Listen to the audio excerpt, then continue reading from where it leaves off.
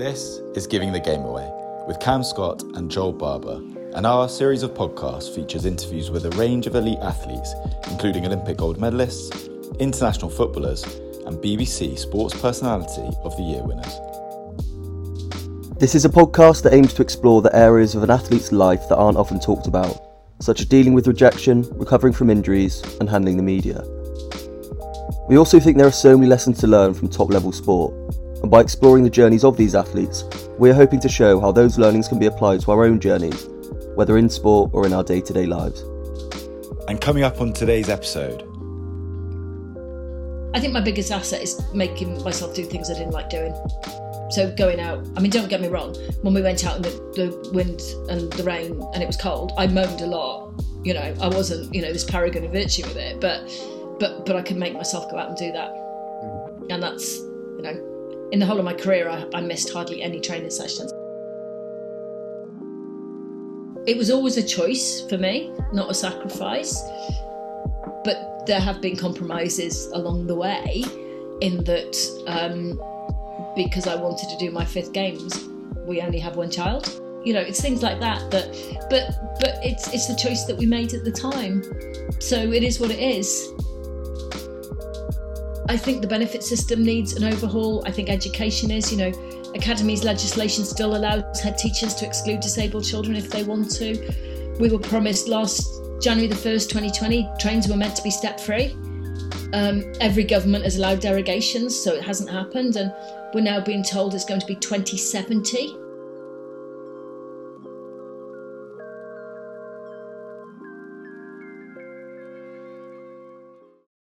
So here's the final episode of Season 3, and it's a great way to finish because today we have on one of Britain's greatest ever Paralympians, a Sports Personality of the Year winner and a member of the House of Lords.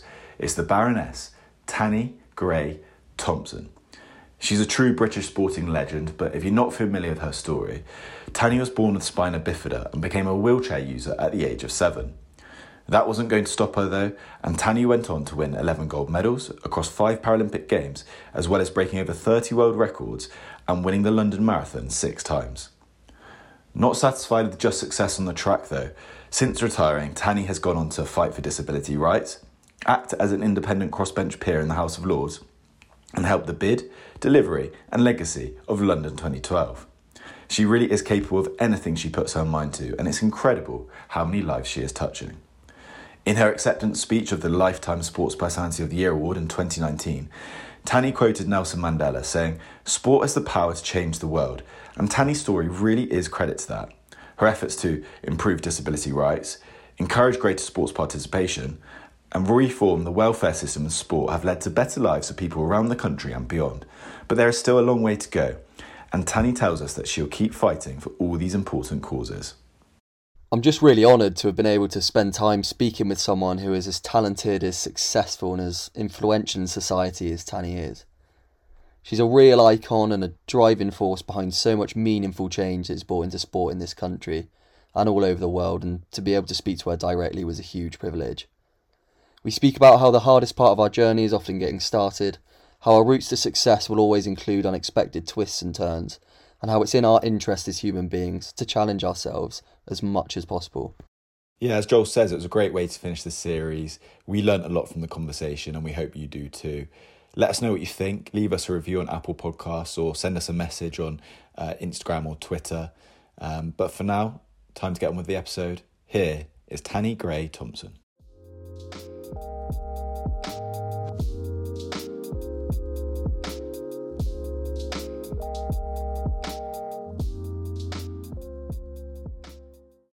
Firstly, thank you so much, Tanni, for coming on today. It's a really big moment for us, and we really do appreciate you giving up the time to speak to us today.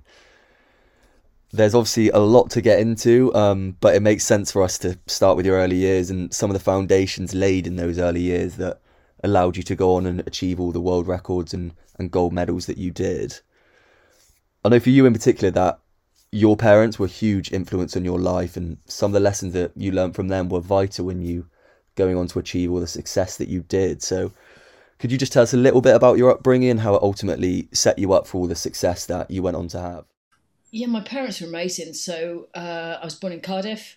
That's where I grew up. I was born with spina bifida. I could walk a little bit when I was young, but not really properly. My leg strength never developed. And then as I grew, I've actually missing some bones at the back of my spinal cord. And then as I grew, my spine collapsed and my own vertebra severed my spinal cord. So I laugh about it because it's like there's nothing I could do. I mean, I didn't miss a day of school. There wasn't any pain. It was just kind of as it was. And there were loads of people who told my parents all the things I'd never do if I became a wheelchair user. But my dad was an architect and he knew how inaccessible the world was because he helped build it. So he used to love steps and cobbles and be like, oh, they're aesthetically pleasing. No, they're not. I hate them. So he kind of was able to look at the world in a different way because he knew planning laws and building legislation and stuff like that. And it was a bit rubbish. And so he figured actually what was important was for me to be independent. And actually the best chance I had of that was being a wheelchair user. So, they fought to get me a chair, and I never saw it as this inherently negative thing because I went from walking really badly and falling over a lot and not being able to walk to suddenly I could play with my mates and push myself around and do things. And I know not everyone who's a wheelchair user feels like that, but for me it was this sudden independence from being able to go 10 minutes. I couldn't walk without holding on to anything. So I didn't have independence to suddenly being able to push into the middle of the playground and just sit there without getting scabby knees from falling over. So for me, it was really exciting. Anyway, they made a big difference and they encouraged me to be physically active, to be strong enough to push my chair. And then my dad, he showed me this book and had pictures of the Taj Mahal and the Sydney Opera House, and he explained to me how they were built. And I think I was 7. And at 7, you're like, okay, whatever. Like, that's interesting. But he then gave me this big lecture about I needed an education and I needed a good job and I needed to travel, and that was kind of quite exciting. And then that had a huge influence on my life. And then actually 10 years ago, Dad was ill and we knew we didn't have much time left. And I said to him, do you remember that conversation? Because that was massive. And he was like, no, don't remember it. I'm great. Okay, thanks. And then about half an hour later, he went, oh, yes, I do remember. I'm like, a bit late, Dad, but okay. And he was like, yeah, your mum and I had been chatting and you were quite an annoying child and we didn't want you living at home forever. Oh, great. So it was funny. I mean, my dad had quite a dark sense of humour. We're very close, but we had an ability to annoy each other quite easily. And I do remember thinking, oh, I'm so glad my dad told me the world was an amazing place. So mum and dad, they fought to get me into mainstream education. They threatened to sue the Secretary of State for Wales over my right to go to a mainstream school. They were really quite stroppy and fought for me. And then I got into sport and my first coach, Roy Anthony, and then Dave Williams. There's loads of people around who saw me as an individual, didn't see me as a wheelchair user and not able to do things. And that was just really positive. Yeah, I think that's a fantastic way of parenting. And on the face of it, people might say that it seems a bit harsh. They didn't give you necessarily an easy ride, but actually it set you up for life so well. It allowed you to be self-sufficient in later life and throughout your career on all the things we're going to touch on in the next hour. Your inner strength and resilience is something that really shines through, and they really set you up for that. They did, because I was 5 years old when the first person stopped me in the street and asked me why my parents hadn't aborted me. You go, okay, wow. Right, let's have that conversation with my mum. And she was really cool about it. I mean, people find this really difficult. So she said, if she'd known that she was going to have a baby born with spina bifida, she probably wouldn't have carried on the pregnancy. People get really upset by that. She never said, having had you, we wish we terminated you, which is quite different. I think she got grief because I talked about it in an interview, and then people were really aggressive with her. And it's like, well, just stop it, actually. You've got no right to be aggressive with my mum for what, because actually the attitude towards disabled people at that time and now is still not great. Since 2012, hate crime against disabled children's doubled. So, we're not living in this, world where disabled people have genuine equality and equity. The start of the pandemic, compulsory do not attempt resuscitation orders were put on thousands of disabled people with no underlying health conditions purely because they were disabled. So, we need to be a bit honest here about how disabled people get treated. But yeah, and they were good. My mum and dad were quite different, but brought me up to kind of have a view, and that sometimes comes back to bite me, because especially if people say to me, "Oh, go on, tell us what you think. I want you to be really honest," and then I tell them, and they go, "Oh, you're very direct." Well, but I think a lot of that came from mum and dad. And if people don't agree with me, that's fine. I haven't got a problem. But my parents brought me up to, I guess, learn to fight for myself as well, in terms of, not be treated as a second-class citizen as an athlete, and not be patronised, and, not, fight for access to buildings and shops and education and all those other things. Sounds like even your dad being proactive enough and belligerent about the fact that he was going to sue the Secretary of State for you getting the right to education. It sounds like the main thing they taught you was to not take no for an answer, and to go out, and if you really want something, just to go out and get it for yourself. Yeah, and that sort of fitted in with the training. And, my parents were, okay, if you want to be an athlete, great, but it's on you. We will take you places and we will support you, but you've got to train. We're not going to nag you, and we're not going to cajole you, and they did a bit. But you know what? If you say you want to do it, and if you don't do all the things you need to do, stop doing it. It was quite simple. So, I learned from a young age to train, and it steps up over time. What I was doing at 18 was more than I was doing at 12, and what I was doing at 21 was radically different from what I was doing at 17, 18. But I think that thing about just going out and training, doing all the really boring stuff, because training is mostly really dull and cold and wet and horrible. And, you don't go out through the door every day going, "Oh, I've got a chance to be GB athlete." It's a slog for these moments where you get to compete, which are great. But, I think also Dad was very keen on, you do it now. You can't go back and do it later. You can't. There's not that many second chances you have in sport. So you've got to just crack on and train hard and train smart, and don't have any regrets by the time you get to the end. And I think for me, I was very lucky that I did 5 games. I knew in Athens that I was done. My dad was like, "Right, okay, stop now." And I did another 2 years to know that I was definitely finished. But, I think for me it was, I never wanted to get to the end and think, if only I'd done a bit more or done something different, because you can't go back in sport. You don't get many second chances. That's exactly it. And you did give it everything. You gave 100% throughout all your career. I mean, I heard that you trained on Christmas Day most years, which just says it all, really. And that work ethic really pulled you along in those early years. And I think by your own admission, you say you weren't necessarily the most talented right at the very start, but your work ethic allowed you to get to the top and be successful. Can you tell us about those early days in wheelchair racing? So I understand that actually basketball might have been your first love. Well, I tried every other sport, because before wheelchair racing, I just thought it was rubbish, and you went round in circles and it looked really boring. So I swam, and I joke, but it was serious. The highlight of my swimming career is I failed to drown. I was dreadful. And even my mum, who was generally really supportive, just said to me, she came to one of my swim meets and she was like, "God, you look like a drowned rat." And so, and then basketball, I really loved basketball. But there wasn't a lot of natural talent then. And one of a game I played for the school, I was playing at basketball nationals, I got fouled off for fighting. So we played on mixed teams, and there was a boy on the other team who was probably about twice the size of me, and he kept elbowing me and sort of doing that, and it really hurts, because it was like in the bicep and shoulder, and I lost it, and I just hit him in front of the referee. And I got sent off, quite rightly. The referee was good. He was like, "That's really good. You're showing lots of passion, but you can't hit people." Okay. And then it was one of my teachers was sort of, "Okay, do wheelchair racing, because you can't get close enough to anyone to hit them."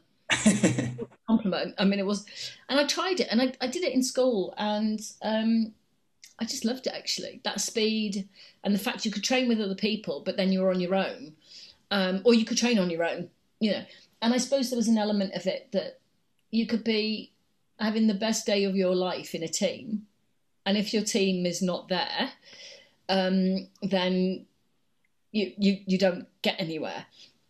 And I guess, I did have aspirations to do well in sport, or be the best I can. That was really important to my mum and dad. Was if I won, my dad would still say to me, "But did you race well?" He didn't care. I mean, if happy, don't get me wrong, I'm happy, but it was like, but if I said to my dad, "Well, I could have done it," or I came 10th, but I said there was nothing else I could have done, he'd be like, "That's good." So yeah, it was. It was kind of interesting time, because I think people would have looked at me and thought I would be difficult to integrate, but I loved doing sport, and so I just wanted to try everything. And I joke, but from 12, that was it. That's what I wanted to do, and it dictated which university I went to and who I married, and the birth of my daughter was based on my competition schedule. I mean, absolutely, we had a cut-off date, and I really wanted to do the Manchester Commonwealth Games in 2002, and basically then thought, oh my God, if I'm going to have a baby before Athens, I need the baby before Commonwealth Games, and literally had to Google how many weeks it takes to have a baby, because what does 9 months mean? It was like 40 weeks. And like 40 weeks in training terms is a really long time, and it was like, oh my God. And so we counted back 6 months, we counted back 40 weeks, and we had a cut-off date. And that was it, yeah. And she was born 6 months before the Commonwealth Games.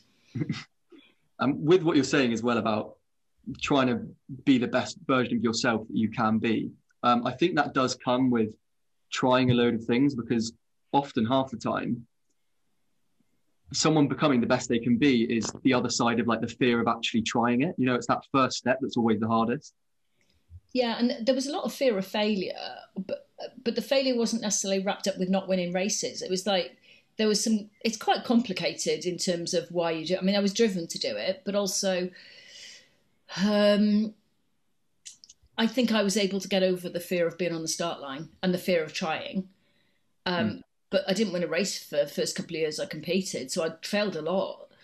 And I think there were definitely girls in my age group that were way more naturally talented, but then didn't join a club or didn't train or didn't do the other stuff. So I think it's a combination of all those different things that helps. And I think what I was good at doing was making myself do the stuff I didn't like, which is where you get big gains. So being a sprinter, I was never a great starter. Bizarrely, I could start better on a bend than I could on a straight. I've no idea why.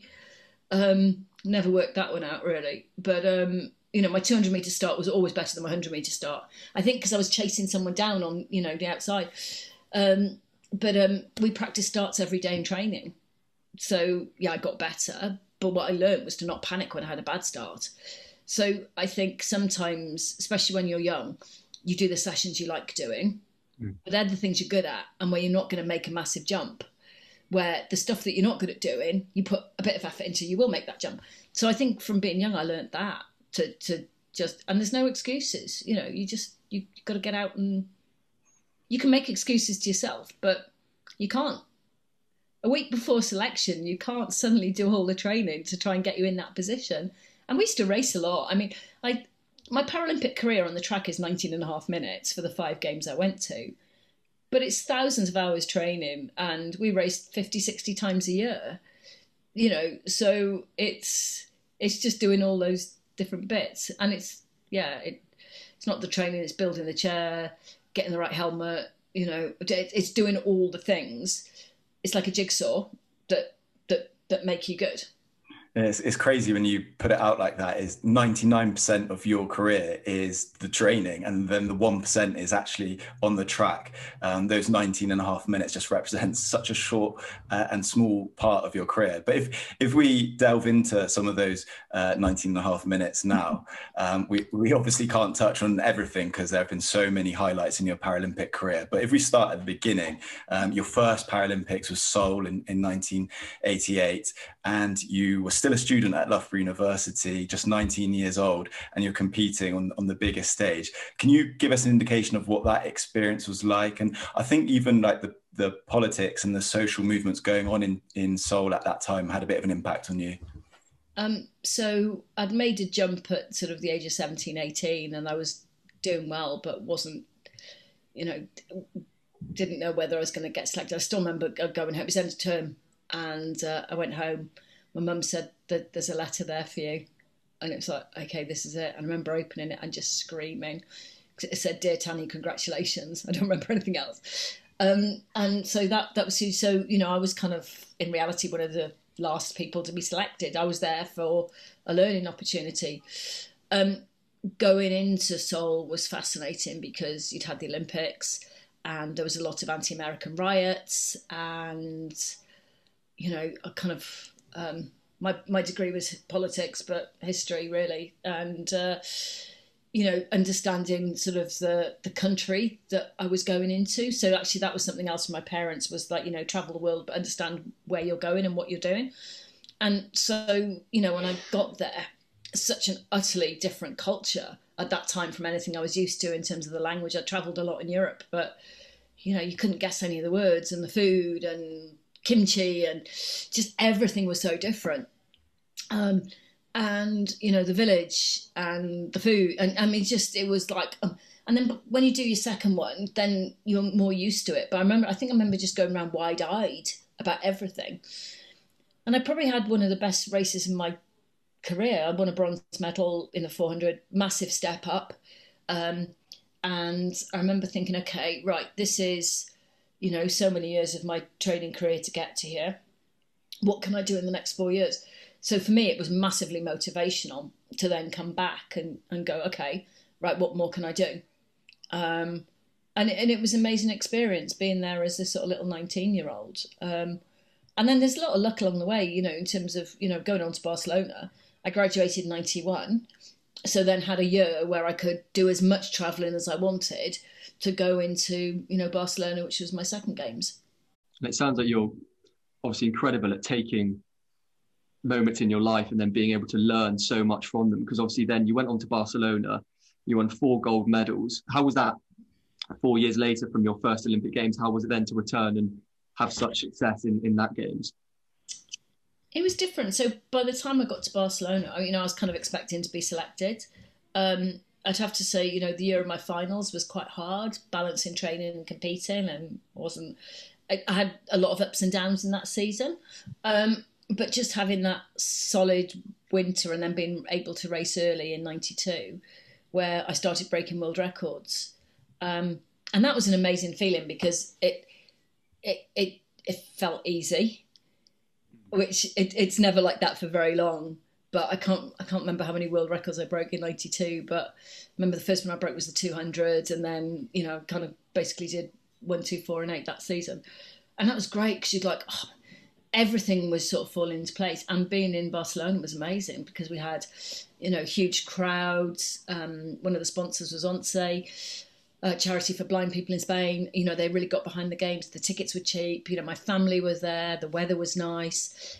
And it was a real turning point in Paralympic coverage because, Grandstand covered it, which was a sports programme on BBC on Saturday afternoons, if you're too young to remember it. But, that was, and Blue Peter covered it, and, and there was stuff on the news. And so it felt like this massive turning point in the Games. And I think it helped because the Olympic team had done well. And then, it was a chance for the Paralympic team to kind of step up too. So it was probably the easiest Games I went to because I was just in that sort of section of my career where it all just fell into place, and that doesn't happen very often. And I think the nearest I've seen was when Dave Weir was competing in 2012, when he could have won his races kind of any way he wanted.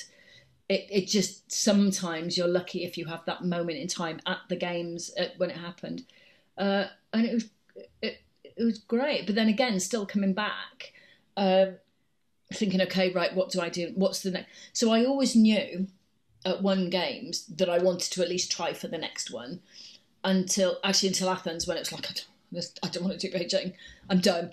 So for me, that 4-year focus was really positive in terms of, okay, next 4 years.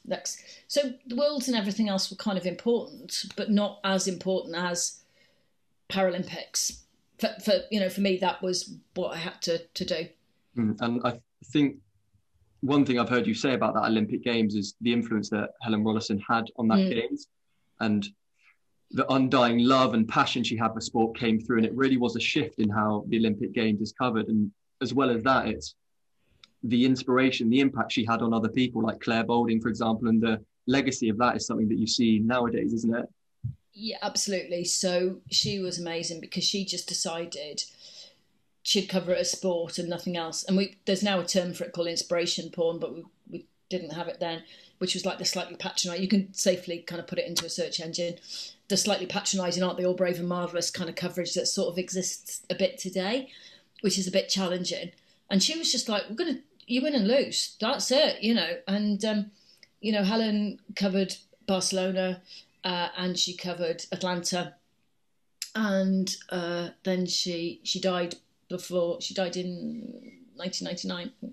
And then so a whole bunch of her friends and colleagues were like, okay, we're going to, take this to the next level. So Helen had a massive contribution to make on the Paralympic movement because she set a really important tone for the Games. And I think some of it was the experience she'd had. So when she got to present Grandstand, it was like front page on some newspapers that they're letting a woman present Grandstand.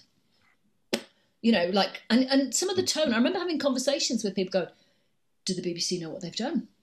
Because obviously women don't know anything about sport, do they? So, but that was some of the tone at the time. So it was like, really? So I think she understood the portrayal, and she was just amazing in terms of what she did for us. Absolutely amazing. It certainly sounds like that Paralympic Games really set a good foundation for the progression of it in the years going forward. And it certainly did for you as well as an athlete. You got those 4 gold medals. You also, in the same year, won the London Marathon. So it was a huge year for you, 1992. But if we go to the next Games in Atlanta, in many ways, it was actually a step back for Paralympic sports. From what has been said, it didn't engage with the public as well as Barcelona did, which is surprising considering the USA is progressive and a world leader for disability rights. So it is surprising. Yeah, I mean, we had really high expectations on Atlanta. I mean, the American with Disabilities Act is amazing, and they'd had scholarships at university for disabled athletes for years, and really good prize money on the road. And then as we were leading up to it, it was like, okay, there were 2 organising committees, and the Paralympic organising committee really struggled, and all the baseball games that got cancelled during the Olympics, I think, happened during the Paralympics, and we had days where you could name the crowd, literally be like, oh, there's my dad and there's my sister and, there's Leanne Shannon's mum and dad. And, it was because they didn't get the Paralympics. And also, I mean, they were dismantling part of the Olympic village around us. And, the food wasn't great and the track, but the Olympic team had struggled. I mean, the Olympic team had struggled in terms of medals. But also in terms of, there were stories of athletes missing their events because the bus drivers had gone the wrong way. And so both games presented a different set of challenges. I mean, amazing stuff came out of it in terms of the Lottery Act changed and allowed lottery funding to go into elite sport. But, I won a gold and 3 silvers. And it was one of those things in 3 out of my 4 events, someone went quicker. There was nothing I could do. I mean, actually, in terms of how fast I was racing, I was racing really quick, breaking personal bests. I broke the 200 world record in the semi-final, but didn't win the final. And there's nothing you can do. That is just sport. And I do remember, coming back and someone from the team saying, oh, you should retire now, you're done. I was like, I don't think I am. Whether I get selected or not, that's not the reason I mean, it's part of, don't get me wrong, it's part of the reason you do it. But the reason I did it is because I love wheelchair racing and I wanted to race and I wanted to get better, and the selection's out of your hands. So, and you can still do an absolute shed load of races without needing GB team selection. So that was interesting because I came back and then spoke to my friends and family and said, what do you think? Do you think I'm done? And my dad was like, don't be so stupid, of course you're not. And my mum's attitude, and boyfriend, you know, people around were saying, well, do you want to stop training? And it was like, no, I don't. And it's like, well, keep going. And then if you don't get selected, you don't get selected. But, you know, don't let someone who doesn't know you have this massive impact on your life about whether you do another 4 years or not. And that was interesting because that person didn't really know me, didn't know me as a person or anything, or how I trained, but they felt they could. And I think that's where some of my stoppiness probably comes from, is people. I don't mind people telling me what I can and can't do, because I can choose to do it or not do it. But somebody being so definite of like, you're done, you know, and it was like, yeah, but that doesn't have to influence me. I don't know how they can say you're done when you're still smashing personal bests and breaking world records. Clearly, you had a lot more still to give. And I think it's about that recognizing that it's not all about winning necessarily. It's about performing well. And that's what your dad taught you from a young age. It's about doing your best, controlling the controllables, and then you can be content with your performance. Yeah, I mean, 4 golds in Atlanta would have been nicer, don't get me wrong. But I couldn't have gone any quicker. And, you know, looking back at my training diaries and the races I'd done leading up to it, and actually how fast I was pushing, there was nothing left, you know, it was all on the track. So, yeah, it's one of those things, because the medal table is so binary. You know, silvers only count when there's a tie for gold, and bronzes only count when there's a tie for gold and silver. So as much as people go say, oh, that bronze was lovely, a team manager would rather 1 gold than 10 silver any day of the week.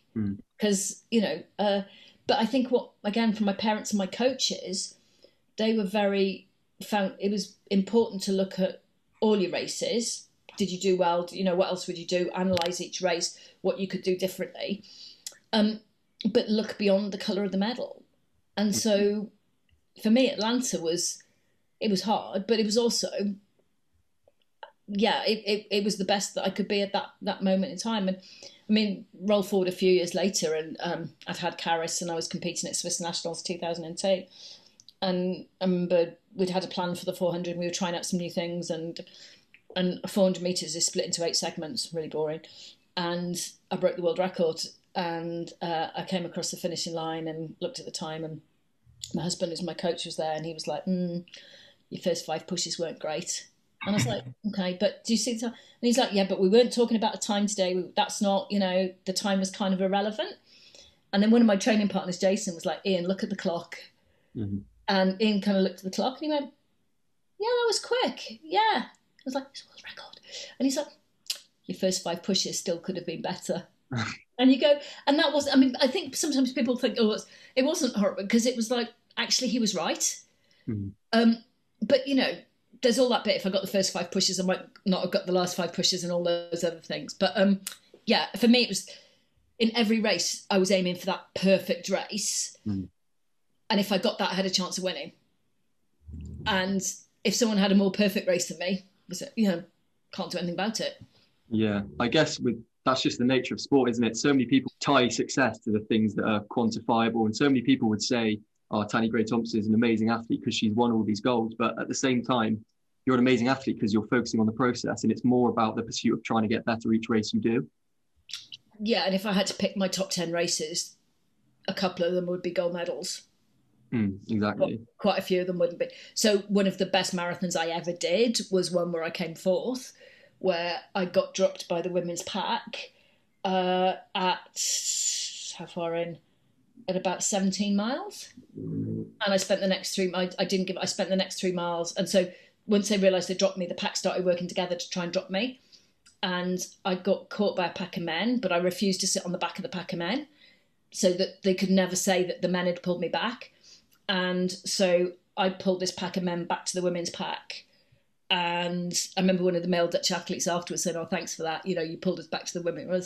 But so that for me was like, you know, it's those sorts of races that count as my best races, or some of them, not necessarily the gold medal winning ones. The normal service did resume in terms of gold medals in Sydney, though. You got back to 4 gold medals then. Yeah, and that's lovely. I mean, it's not. I remember, you know, I'd been at the Olympics. We had a demonstration at the Olympics, and I competed the same night that Cathy Freeman had run. That was amazing. And, you know, Sydney early on weren't that excited about having the Paralympics.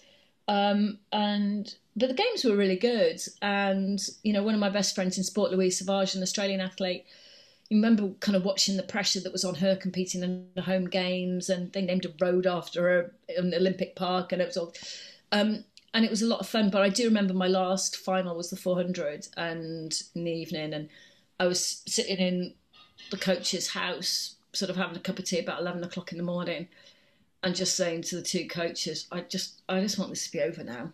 Like, and they're like, yeah, come on, you got one more race, and you know, I just want to be done, and.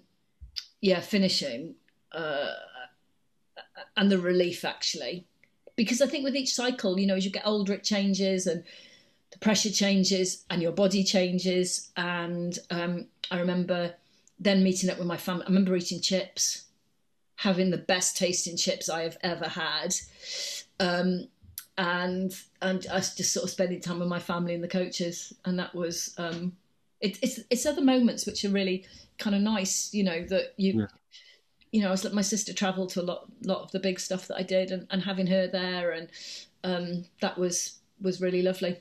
Whilst in sport, there's obviously the highs and the adrenaline of competing on the highest level. I think often the case is it's the moments after. You've almost got a sense of relief and a feeling that the job is done, and then it's celebrating with your family that is ultimately the best part. It is, because it's celebrating with the people who've been through it with you. And I'm actually mostly what I remember about Sydney. So I've had many bad haircuts in my life. But, okay, moral of the tale, never let your roommate dye your hair. So I had very short hair going in Sydney, and my roommate, really good mate of mine, Nicola, she's like, should we put some blonde highlights in? So I went, oh, yeah, go on then. Watched it, she put blotches on my hair. Said, oh, it's not taking. It must be the Australian bleach. Put a plastic bag on my head, put a hairdryer on it. And I had all these like splodges on my head. She thought it was hysterical. So I then tried to dye my hair several times and ended up with bright red hair, which was like the best I could get it. And then rather than kind of telling the whole story, what happened, I was like, oh yeah, I thought I'd be patriotic or something. Don't know what.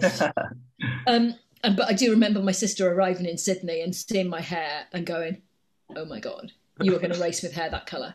Yeah. And she was like, you can't. That's just horrific. So yeah, I kind of remember, those are the bits you remember as well, as much as like being on the track. It's like those kind of the other bits which are in, you know, it's bits when you're in the dining hall with your friends, and, you know, last night, you know, there's always a big party on the last night, you know, but just sitting in the dining hall at 3 o'clock in the morning, so exhausted, but you can't sleep, and sitting and having a coffee or whatever. And those moments are really special. Those are the bits I kind of miss. I don't miss the competing. I miss the best bits of the camaraderie. And there's also hard bits, because, you know, you're living in really close proximity to lots of people, and that can be quite hard. But I miss the camaraderie of being with the team.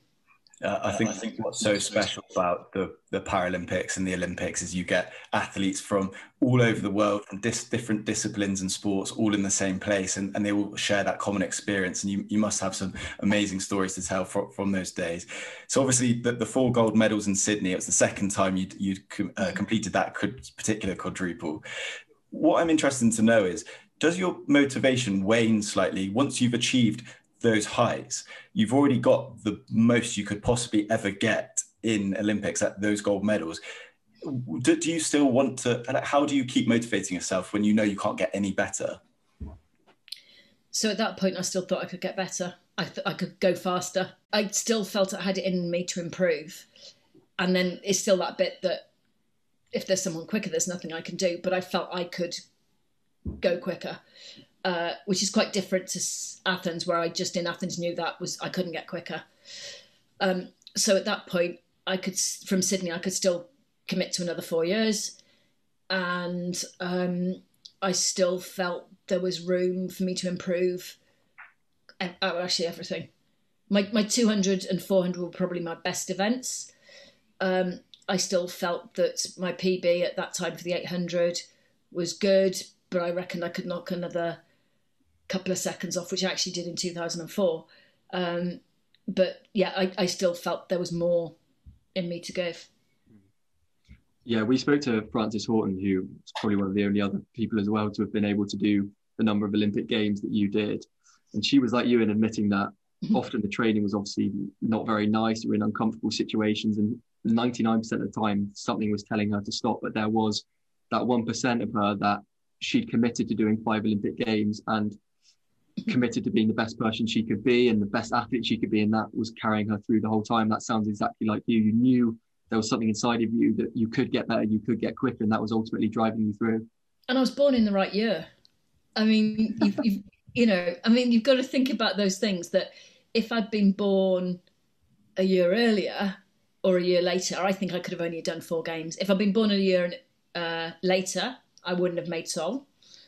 And, so you've got to take into account, that I was 35, I think, in Athens. That's pretty on the edge of elite sport. I mean, it was right on the edge. And, I'd really looked after myself. I hadn't had any major injuries that had taken me out for any sort of great length of time. My body was just about sort of holding together. Actually, 2005, everything started breaking down. I think there was something in me. I mean, the other thing as well, we used to, look at different women's performances and look at where, who were the up and coming athletes, and, trying to track where people were coming from and where they were going. But I mostly trained, just because of the number of women that were racing in the UK at the time at that level, I mostly trained with a men's squad. And, I had a number of men that I wanted to beat. So one of them was my husband, that I was, I trained every day because I thought I had a chance of beating him. And there were some men in the GB squad that were a similar level to me.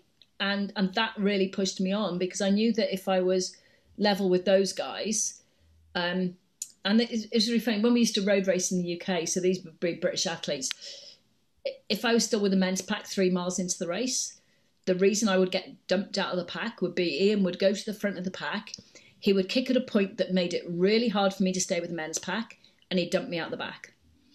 And I remember the other guys in the squad saying, but shouldn't he be helping you? And like, no, I don't want him to, because that makes me race harder.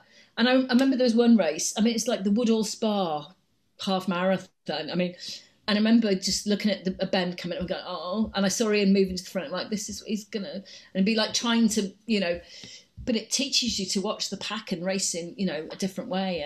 And so racing with the guys made me, it really pulled me on. And I remember going just before Sydney, pushing really fast.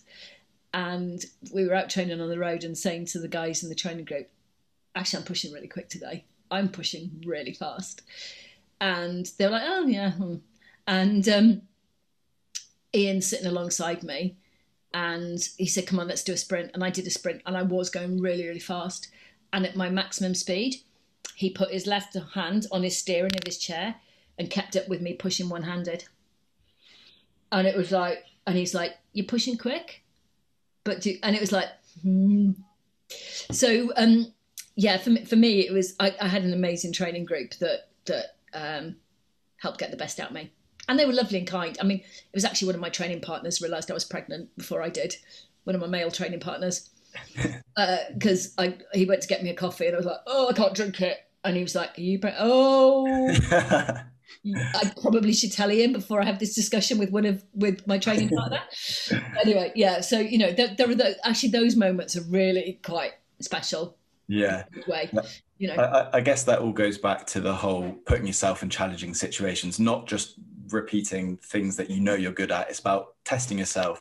And by training with the men, you were testing yourself. And I love hearing about your competitive nature with your husband, who you were competing with. Do you think that your competitiveness throughout your career has been one of your biggest assets?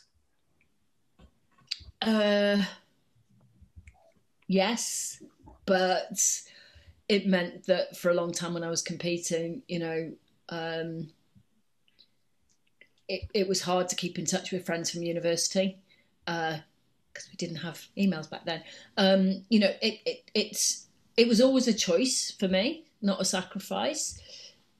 But there have been compromises along the way, in that because I wanted to do my 5th Games, we only have one child. So if I wasn't planning to do Athens, or, if I we probably would have had 2 children. You know, it's things like that. But it's the choice that we made at the time. So it is what it is. So, you know, I think my biggest asset is making myself do things I didn't like doing. So going out, I mean, don't get me wrong, when we went out in the wind and the rain and it was cold, I moaned a lot. You know, I wasn't, you know, this paragon of virtue with it, but I could make myself go out and do that. And that's, you know, in the whole of my career, I missed hardly any training sessions. I changed loads for lots of different reasons, but I didn't miss training sessions.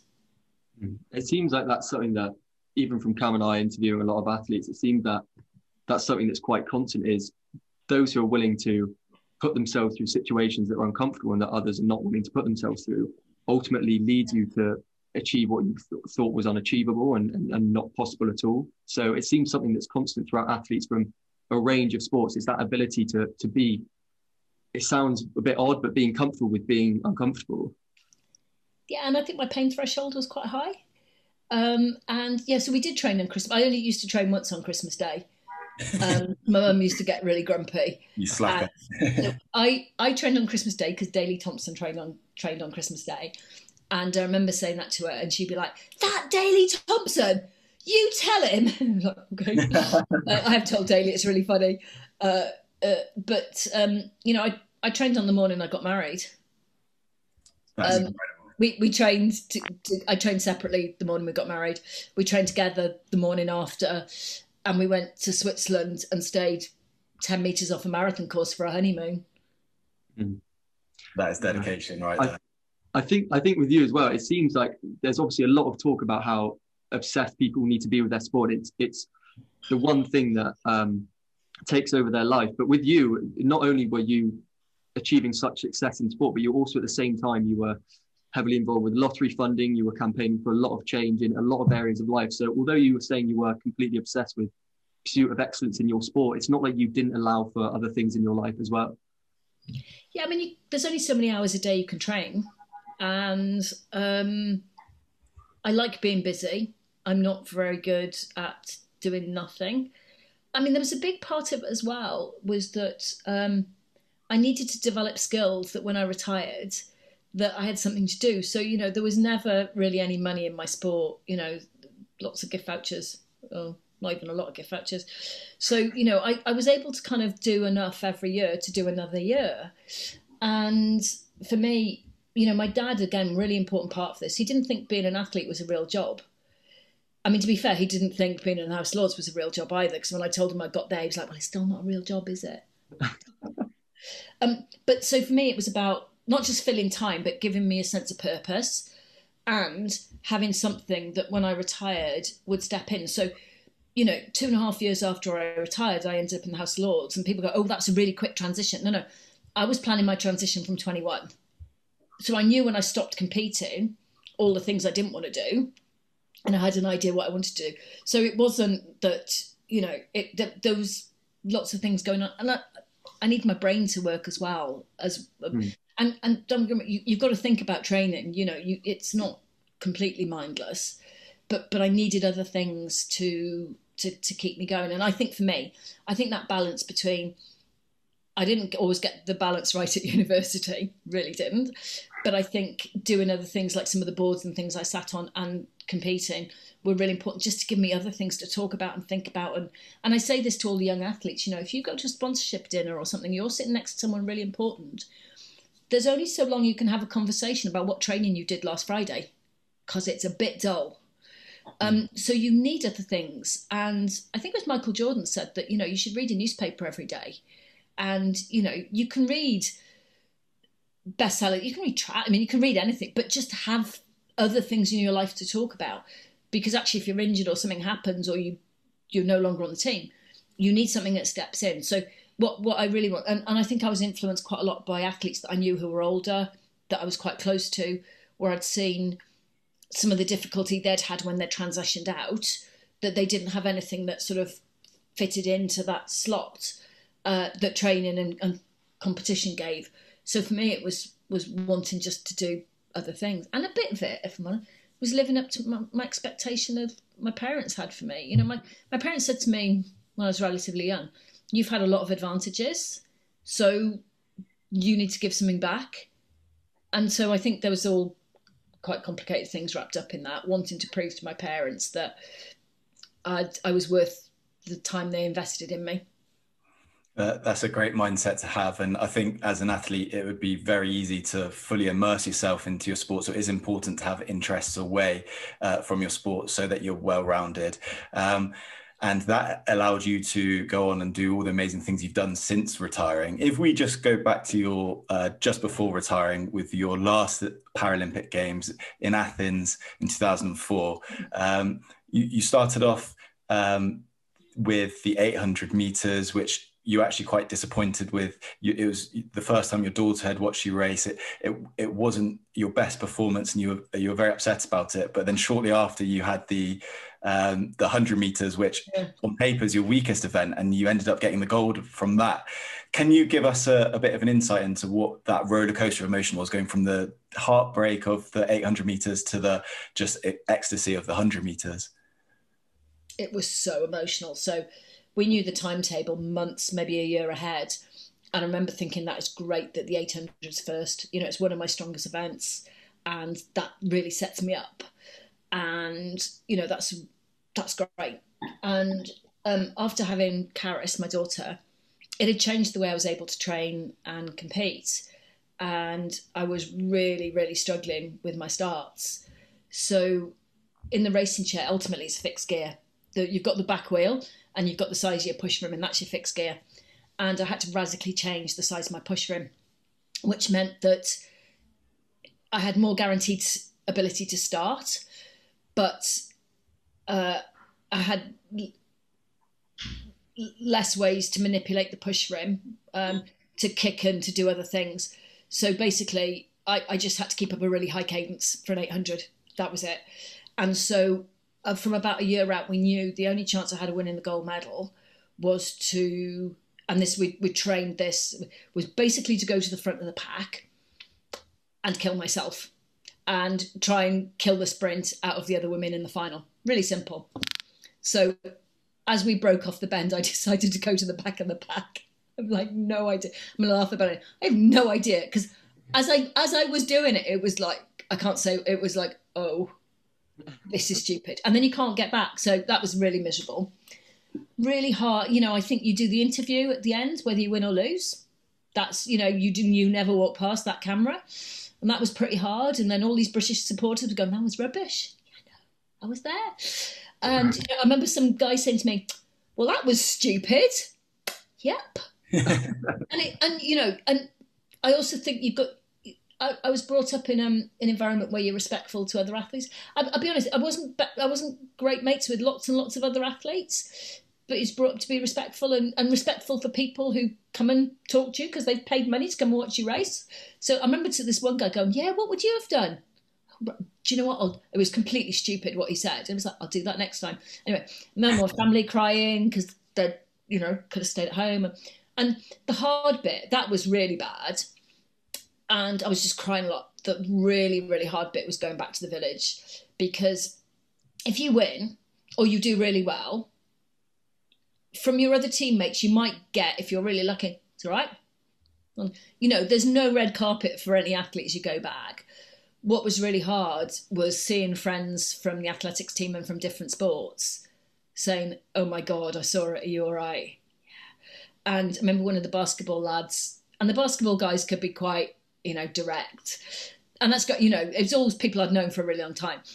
And one of them came up to me, and I was expecting him to be quite forthright and tell me how bad I was. And he just looked at me and he gave me a hug. I was in pieces. And he was like, you're right now. And it was quite a short word to use. I can't repeat anything. And he was just like, just sort your head out. Yeah, okay. And then coming back for the 100 was horrific. So one of my training partners had made the team, and she came onto the track in the 2 days in between, and trying to get my head back together. The coach, Jason, a different Jason, was allocated to look after me. And I remember I threw up 12 times. I was throwing up stomach lining because I was scared. And I remember him standing with a bag of ice on the back of my neck And he was saying, I have no idea how I drew you. Like, seriously, I'm never going to be your coach again. And, you know, he was like, and I remember leaving the track, and we had a saying within our training group, which was, it's a good day to die. And you come to, but it was literally, it's basically you leave it all on the track. And Ian said that to me, and Jace said pretty much the same. And I remember being on the start line and watching the clock, because the race went at 6:03. I remember it hitting 6 o'clock, and then 6:01 and 6:02, and it was like, and then the whistle goes, and this is almost, and even now when the whistle blows before the start, I go, ooh, and I remember the whistle going and going, this is it. So I couldn't even push a lap as my final warm up. I couldn't push. And it's almost like I remember the race in slow motion. It was amazing. And there's a picture of the race, an Italian athlete, Francesca Porcelato, amazing, a really good friend of mine in sport. And she'd done well in the 800, and actually on the warm-up track for the 100, she'd come up to me and said, how you doing? And it was like, not great, 800. And she just said to me, you'll be okay today. And just put it, you'll be okay. And I just thought it was amazing. She didn't need to do that. And there's this picture of her at the 30, and she was in the lead at the 30-metre mark, and I'm way back. And then you watch the race, and I just gradually pull her in. And it was not panicking. It was learning not to panic about she had this amazing start. And so when I won, she was the first athlete to come over and say, well done, which is really cool. And yeah, so it was this massive emotional roller coaster, which was, but I do remember for my 200 metres, which was my last race at the Games, doing the final lap before the start, and you weave your way around. And as I was going in my lane to the start line, thinking, this is it. This is my last Paralympics. I remember just thinking, I'm not doing another one of these. I'm said physically, mentally. I knew I couldn't do another 4 years at that point. And it'd been coming up, it'd been sort of thereabouts. I mean, I did do another 2 years to make sure I was completely and utterly done. And then part of that was the 2 years of planning my absolute transition out. But yeah, it was quite mixed emotions. It was emotional because my family knew I was going to stop, but I didn't tell anybody for quite a long time after. And so it was quite emotional flying back and thinking, okay, I'm done with the Paralympics. Yeah, and I feel that the disappointment of the 800 meters and being able to park that and then coming back and having the highs of the 100 meters, although it would have been nice to win the 800 meters, it just typifies sport, doesn't it? You have those peaks, you have those troughs. I'm sure for you wouldn't change any of it for the world. It's all part of the journey, isn't it? Yeah, it is, because I think it's important to have those highs and lows. You only appreciate the highs if you have the lows, however bad the lows are. And, it taught me who my friends in sport were. Atlanta taught me that as well. But yeah, I remember, just so many points where you can't change it. It was no one's fault but mine. And even if I'd gone to the front, doesn't mean. I mean, the other thing is that the Sherry Blauer, American athlete who won. I mean, she had a fab race, and she also basically she knew what my tactics were. So she was killing herself to get to the front before I did, So it's one of the it's sport. You've got to have those up. No one owes you a race or a win. No one owes you selection. No one owes you anything. And so each time it happens, it's a privilege, and you have to take those ups and downs with it. I did on the last night party in Athens. We did eat a lot of ice cream. It's probably not as exciting as some people's last night party. Sorry, but yeah, we sat in the dining hall and we ate a huge amount of ice cream. With the nature of sport as well, and it's something I've heard you say before, is that difference between talent and just having grit and a bit of bloody mindedness. Do you think there needs to be a bit of a shift in proportion of young athletes, for example? There's so much of a focus on physical training and trying to recreate the physical environment when they go in and play their sport. Do you think there needs to be a bit of a shift to trying to teach those skills of resilience and bloody mindedness and a bit of stubbornness as well? Because ultimately that is what separates some of the good sportsmen from the elite, really. Yeah, and resilience is not something in many sports that's taught, and you can find ways to teach it. What we expect is our young people to have it, and actually, I think there are some sports where you need to concentrate at a younger age. So gymnastics and swimming, you do have to make decisions earlier on than you do, say, in athletics or other sports. But I think we should be encouraging our young people to stay multi-sport until 16, 17, to not pick that one sport. Because even though at 12 I was doing wheelchair racing, I was still doing other stuff.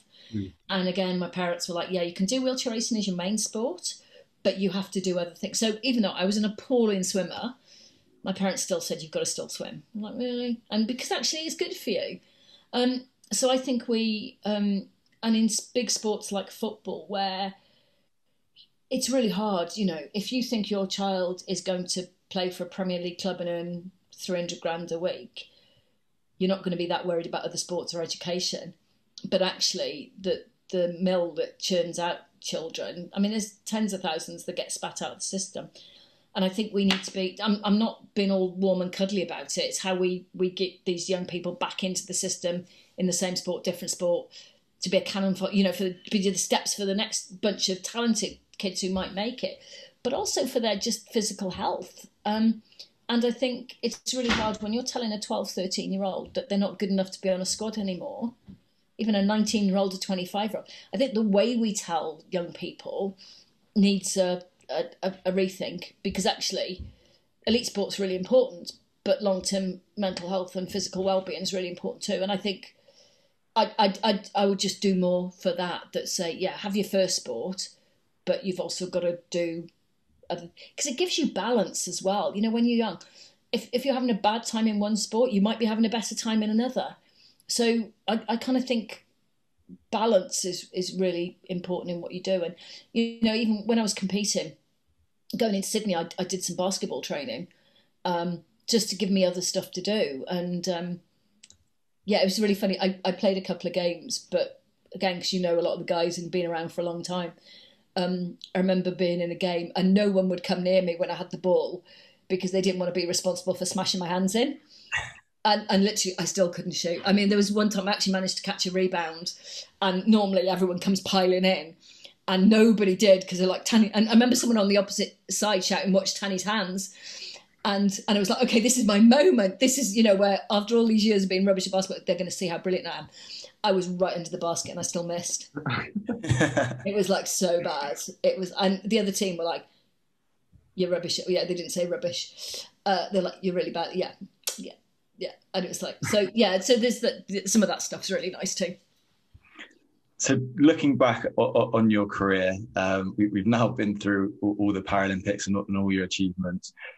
You've got so many gold medals. You've got so many world records in so many different events.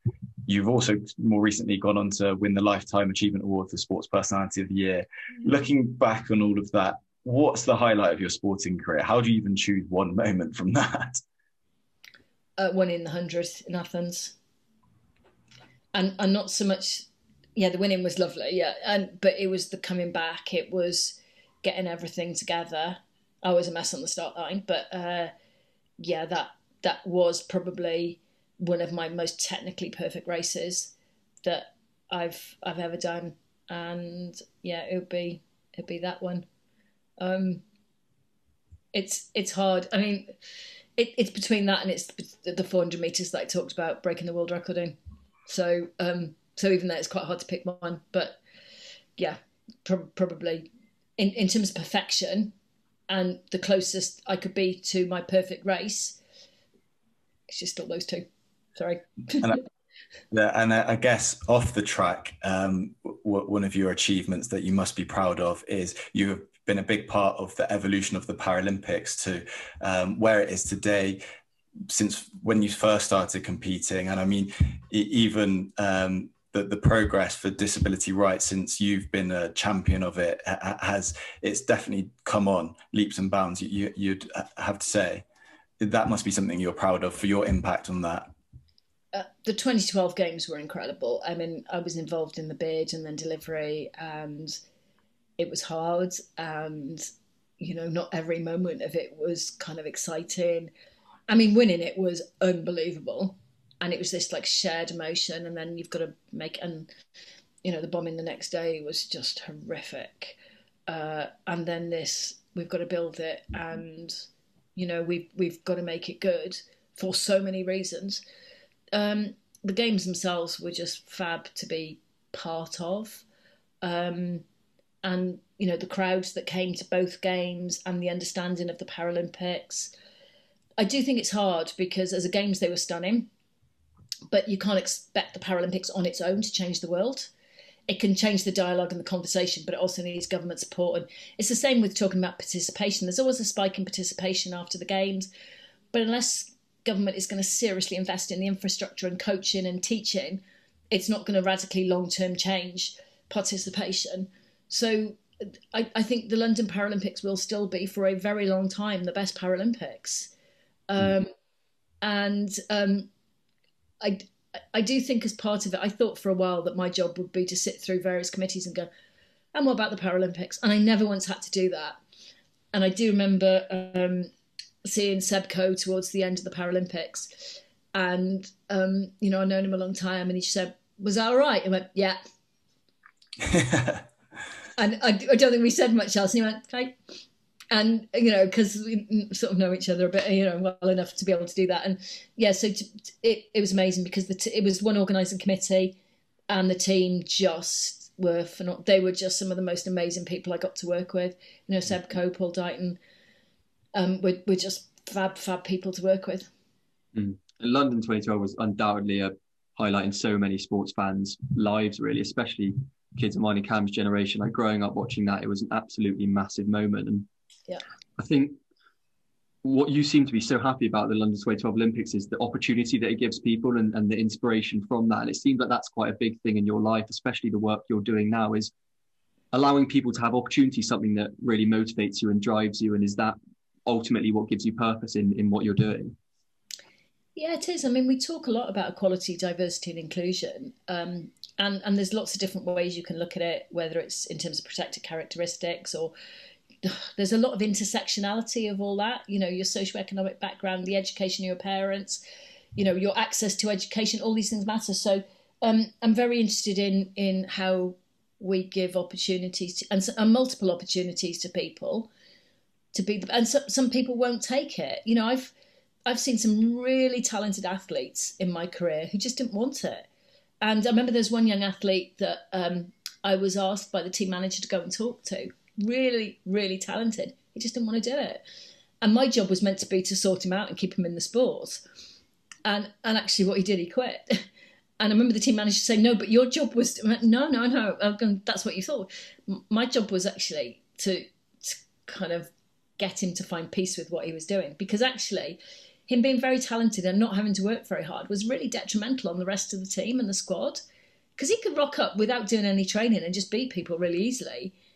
And that was fine for his age, but he couldn't have done that 2 years from then. And he wouldn't have, so actually he would have had a really disappointing career and also some of the pressure of everyone going, oh, you're so talented when you're 15.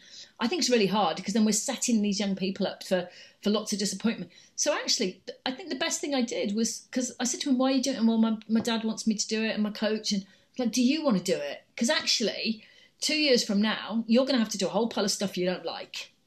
And he's like, I don't want to do that. Okay, well, don't do it.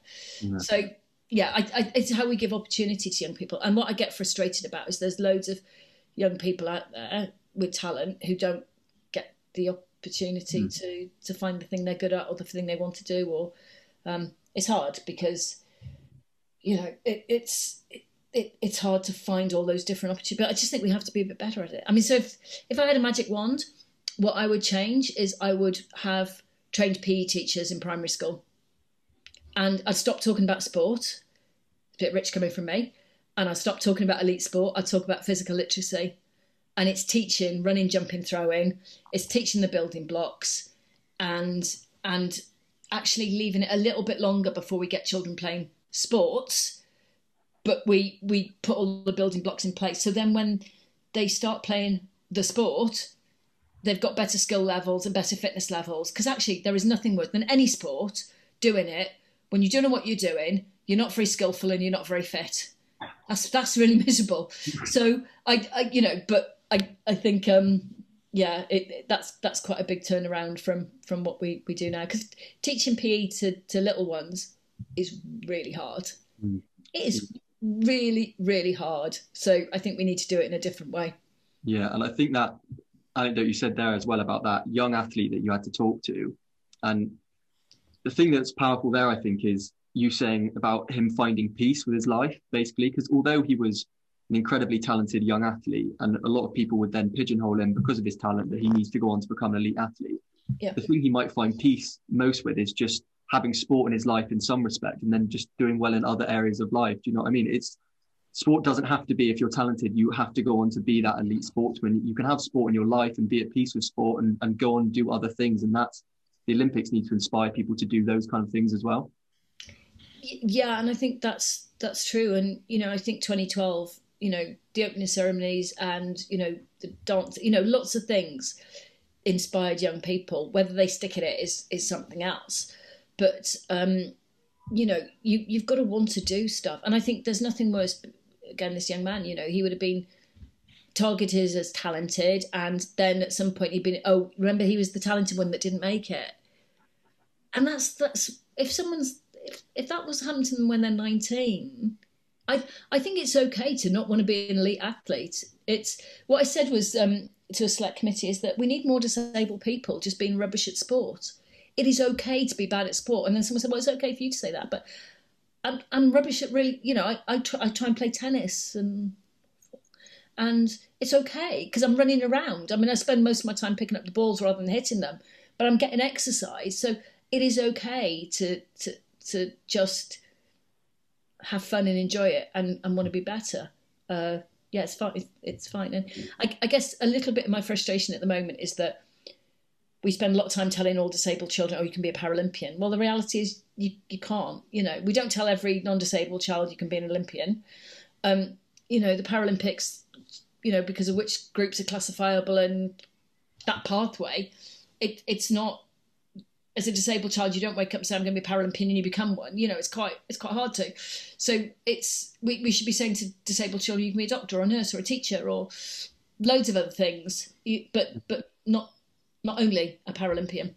Yeah, definitely agree with all that, because there's so much that you can learn from being in a sporting environment. It's not just about winning, it's about all the qualities you can get from being in that environment.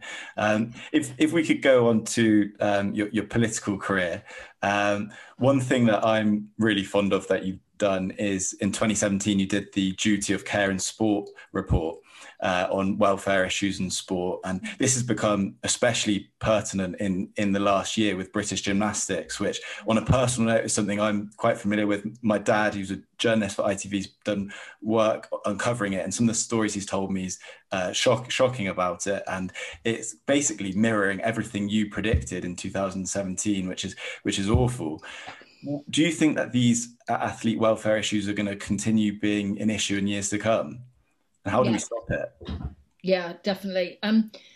Because I think what's happened through funding and, Atlanta for the Olympic team was really bad and we want to do better. And I think, unfortunately, 2012 is part of it, because as a nation, we want our athletes to do well on home soil. And that started developing a set of behaviours which weren't necessarily always positive.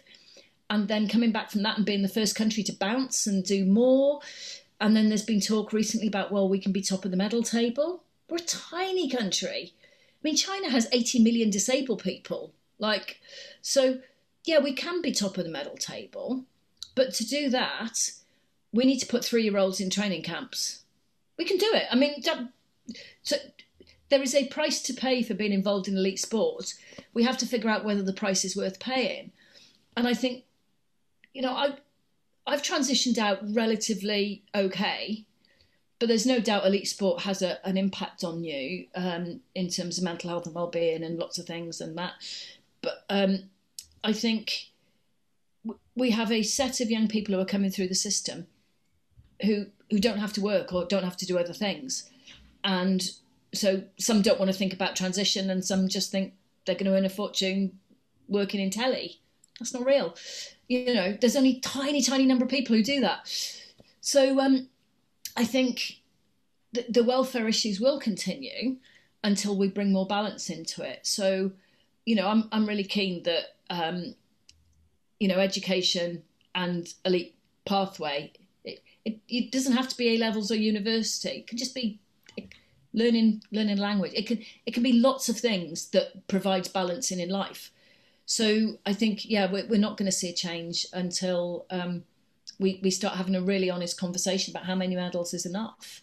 And you talk to the public, and which I do. I randomly wander around asking people what they think about stuff. I'm sure they think I'm some batty old woman, but people remember moments in time, and I'm guilty of it.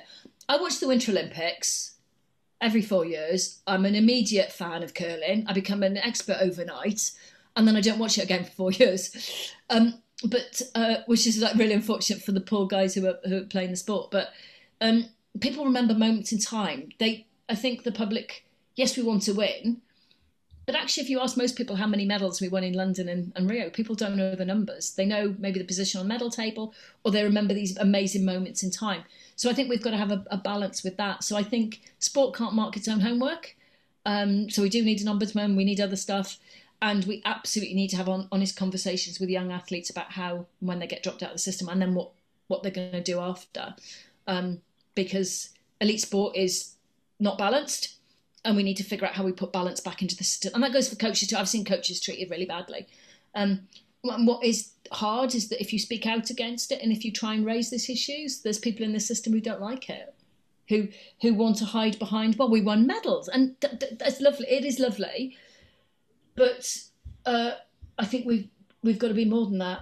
And there's definitely people in the system who tried to stop my piece of work being published, which actually says why it should be published. Exactly. There needs to be an independent regulator to ensure that there is change, because there's a fine line between wanting success and wanting the best for your athletes and being too obsessed with winning, because that's just going to be detrimental to athletes' welfare. Yeah. Yeah, and we need to have balanced people. So, we need to have people who aren't broken at the end of their career. And it's understand. I knew from a young age physically it was going to hurt, but it's knowing that from a really young age and being able to put those things, sort of in play. I mean, I think most people should have people like their dad in their lives. Because I remember I'd been on a training camp to Australia for 3.5 months, and I came home family dinner, and I was like, I went training a lot, and it was really sunny, and we went out on New Year's Eve, and we stayed out till 2 a.m. And my dad's like, right, was that it? And I was like, yeah, and he's like, right, you trained a lot, okay. And then I remember he turned to my sister and said, so what did you do today, Sian? And so I think my dad brought me up to be a Venn diagram, and it's weird, when I retired, I thought, that's it, okay, people will stop calling me the athlete, and that'll be great. And then I can do my next bit of my life. And then people still, which is really sweet, people go, oh, you're an athlete, aren't you? I did have someone at a garage recently say to me, oh, how's your training for Tokyo going? Like, and so I didn't know I had a complete panic. So I was like, oh, yeah, no, Tokyo. So I didn't answer the question. I was like, oh, yeah, hopefully Tokyo's going to happen, and I'm really looking forward to it. And he's like, so is your training good?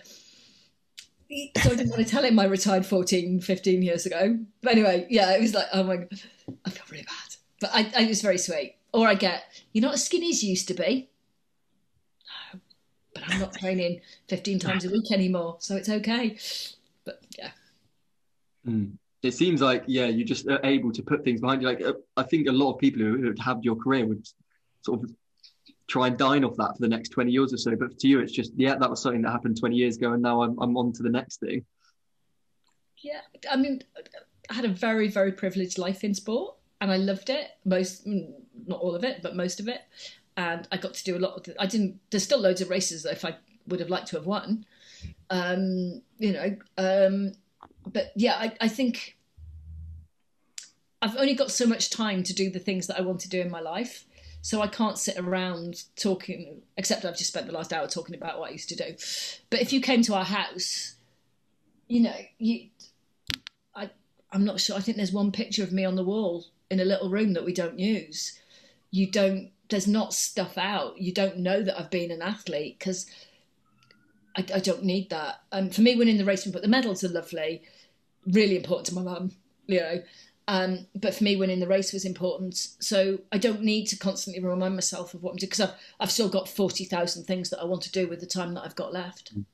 Yeah. I guess being an athlete is just such a small part of your life, isn't it? And there's when you retired when you were, was it 35 or mid 30s, you've got such a long period left of your life to achieve things, and that's what you're doing now. And what's great about your career is it's given you a platform to impact change in society, and that's what your focus is now.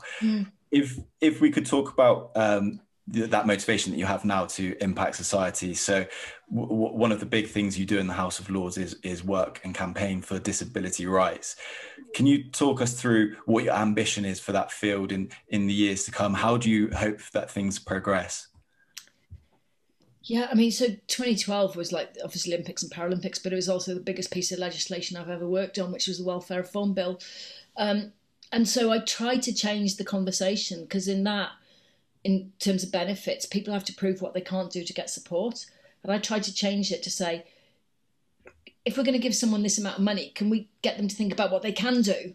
Anyway, I completely lost that philosophical argument. I got nowhere with it. It seemed like a good idea. So, yeah, I think the benefit system needs an overhaul. I think education is, you know, Academy's legislation still allows head teachers to exclude disabled children if they want to. We were promised last January the 1st, 2020, trains were meant to be step-free. Every government has allowed derogations, so it hasn't happened. And we're now being told it's going to be 2070 before I'll be dead. So I joke about, because for me, I need humour because I get quite a lot of people like you can't do that, meaning wheelchair user. So I go, what, Welsh people? Oh, well, sorry, did you mean me being a wheelchair user? Oh, which one? So I have to use humour, otherwise I just get really angry and it's not pleasant because I cry and it's very snotty. And so, you know, with my campaigning for better train access, what I say is I want disabled people to have the same miserable experience of commuting as everyone else. People laugh and go, because we don't have it. We don't even have the same, we have a worse experience. So there's all these things I want to do, but the trouble is there's lots of levers to make that happen. So, you know, again, slightly jokey, I'd make it a criminal offence to park in a blue badge space without one. Bit harsh sending people to jail. So it's not so much about that, it's about the respect that's shown to people who just abuse it, you know. And so I don't need a space close to the door because I can push half a mile across the car park. I need a space where I can open my door completely to get my wheelchair out to not smash the car next to me. So for me, you know, the people who abuse that, it just actually shows a lack of respect for lots of things. And I'm probably slightly less flippant with people now, but somebody said to me a while ago, oh, I'm just going to get a pint of milk. I'm like, oh my God, I am so sorry, that's your impairment. Oh, that must be dreadful. And it's like, it doesn't matter that you're just going for a pint of milk. It's stopping someone who can't park anywhere else. So yeah, it's hard because sport is easy because it's like, it's a medal. You're aiming for something which is really tangible. So the biggest thing that I've been involved in this year was domestic abuse legislation. And I was part of a group where we've changed the law on, it is now, or it will be, a criminal offence to threaten to share an intimate image. So previously it was illegal to share an intimate image. Now it's illegal to threaten to share it. But that went through without like a big vote or a big moment in time, because the people working on it had all these conversations behind the scenes with the government and persuaded them it was the right thing to do. It kind of would have been nice if there'd been this big vote that we'd won, that we could go, yeah, but it kind of was something that got accepted and now it's not. So you don't have those big moments in the same way, or, you know, most of the votes I've taken, I've been in charge of, I've lost. But sometimes you can win more by not voting and accepting what the government gives you, because I know if I vote and I win, it'll get overturned in the Commons. So the winning bit is so different from sport. It's not about being first over the line or winning by loads of votes, because it gets overturned. So yeah, anyway, there's loads of stuff I want to do, and there's loads of different ways to do it. I'm almost wondering how you don't get overwhelmed by the scale of the challenge. You know, there's so many people in normal life, like I'm even an example of it, that will be the smallest thing that will happen in a day and it's almost quite overwhelming. I'm just wondering, with so many things that you want to achieve and scale of the challenge that you're taking on. How do you manage to compartmentalize it and just take it day by day and not get completely overwhelmed by it? I'm sure it's something that a lot of people can take from that. Yeah, I mean, my resilience goes up and down, and you know, my ability to cope with stuff. And sometimes, you know, I open my inbox and there's 800 new emails in there, and it's like, you know, or if you're in the chamber really late, you know, you're in the chamber at 2 o'clock in the morning, you've been in there since 2 o'clock in the afternoon, and you're just so tired. You know, yeah, there are moments which are really hard. I think some of it is I'm able to let some of it go. Or, I mean, my dad's no longer with us, but if you ask him, he would just say, he used to call me idiot child. And I think there'd be a bit where he'd just say, you know, you just ignore the stuff that you don't want to take on board. So I think there's an element of that is, okay, that's not great. What am I going to do next? But I think a lot of it, again, I think it's a combination of being in sport and being disabled, where there's all these different sort of little aggressions and microaggressions and little things that have been put in my way. You know, I remember going to a meeting and somebody in the meeting not really wanting me there, so they booked it in an inaccessible venue. So I had to get out of my chair and crawl up the steps. And it was like, oh, okay, that's the game we're playing, is it?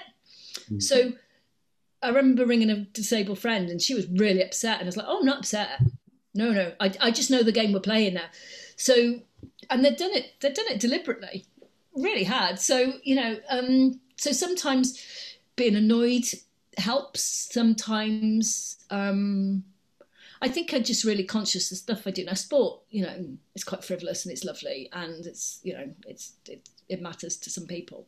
The stuff that I do now affects people good and bad, so people either like me or hate me, and that's some of the hardest stuff to deal with, is that people really hate me for some of the stuff that I do, and that's genuinely the hardest bit to deal with. Some of the letters that you get can be quite hard, but then you kind of have to go, right, I'm genuinely trying to do the right thing for the most people as possible, and sometimes you have to step away from those things, you know, which is hard to deal with. But I think sport helped me cope with that. Yeah, I mean, sport and your background as an elite athlete must give you so many attributes which are transferable to politics, and resilience is one of them. And dealing with criticism like that is part and parcel of being an athlete and also a politician. So there are so many connections between the two. Yeah, and there's what always makes me laugh is when people say sport and politics are separate. Oh, they're not. There is so much politics in sport. I mean, in terms of the venues that are chosen for host cities of the games, I mean, just it's never ending that how intertwined politics and sport is. So actually, I think for me, transferring from sport into politics was actually all right, because my political upbringing was in sport. Yeah. You know, you have a lot of training in politics and I was an athletes rep for a long time, so you're exposed to that politics of it all. And, you know, I think for a long time, because of where I was in the world, I used to get voted in for the athletes rep because I go, well, you don't need to be frightened to get deselected, because that's, you know, as an athlete, if you raise your head above the parapet, even now, even up and probably more so, people are really worried they won't get deselected if they have an opinion. And so there are all these things, and you know, we talk about, you know, we talked about it recently about the latest where the IOC have said no podium protests. Well, that's been around for a really long time. You look back to the, you know, Mexico Games, you know, and Tommy Smith, and actually the 3 athletes on the podium's careers were very seriously affected by their protest.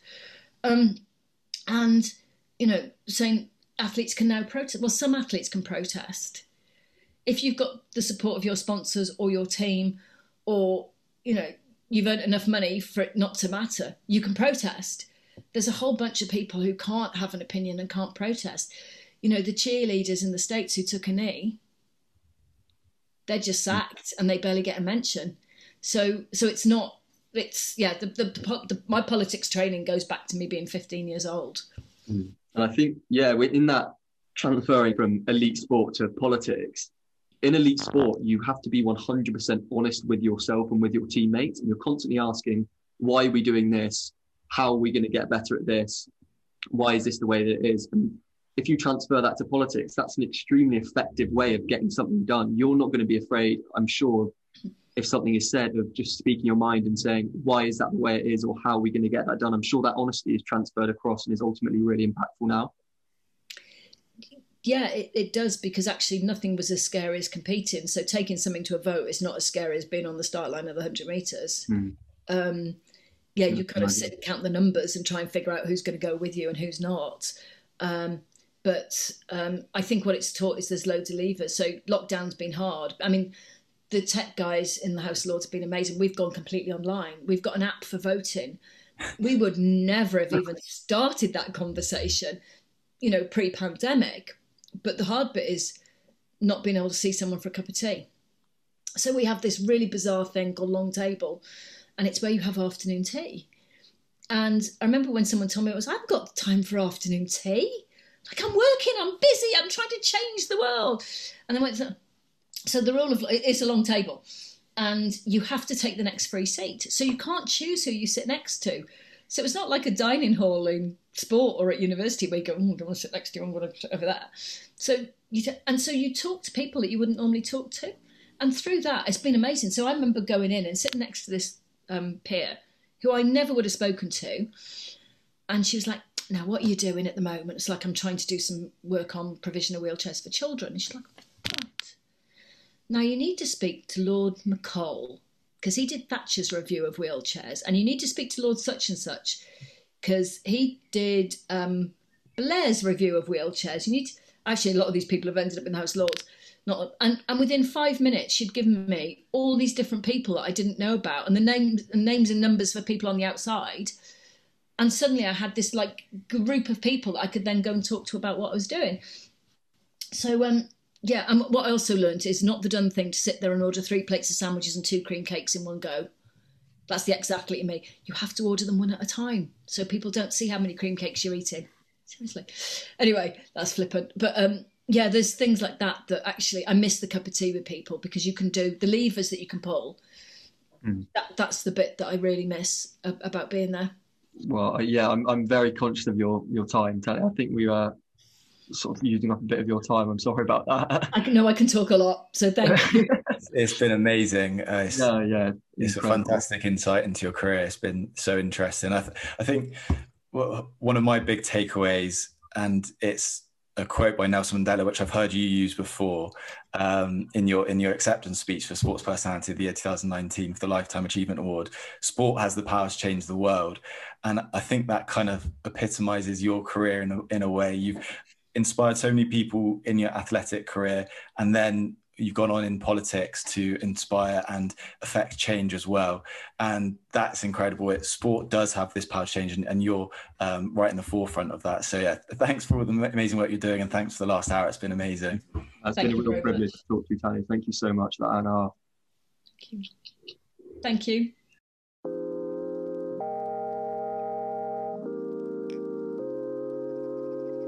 That was honestly a privilege to talk for an hour and a half with somebody who has accomplished so much in her life. To hear a first-hand account of all her greatest Paralympic moments, as well as the hard work and dedication that went behind them, was fascinating. Above all though, I just really admired Tanny's desire to use her platform to help people. We took a lot out of it, and we hope you did as well. The interview with Tanny was also an amazing way to end what has been a really fun and exciting few months with what we're doing. We've had some amazing feedback and have been able to film more in person, as well as having a few firsts like working with a brand and moving on to different social media platforms. We're more determined than ever to come back in season 4 with more amazing guests, and hope you all want to continue on this journey with us.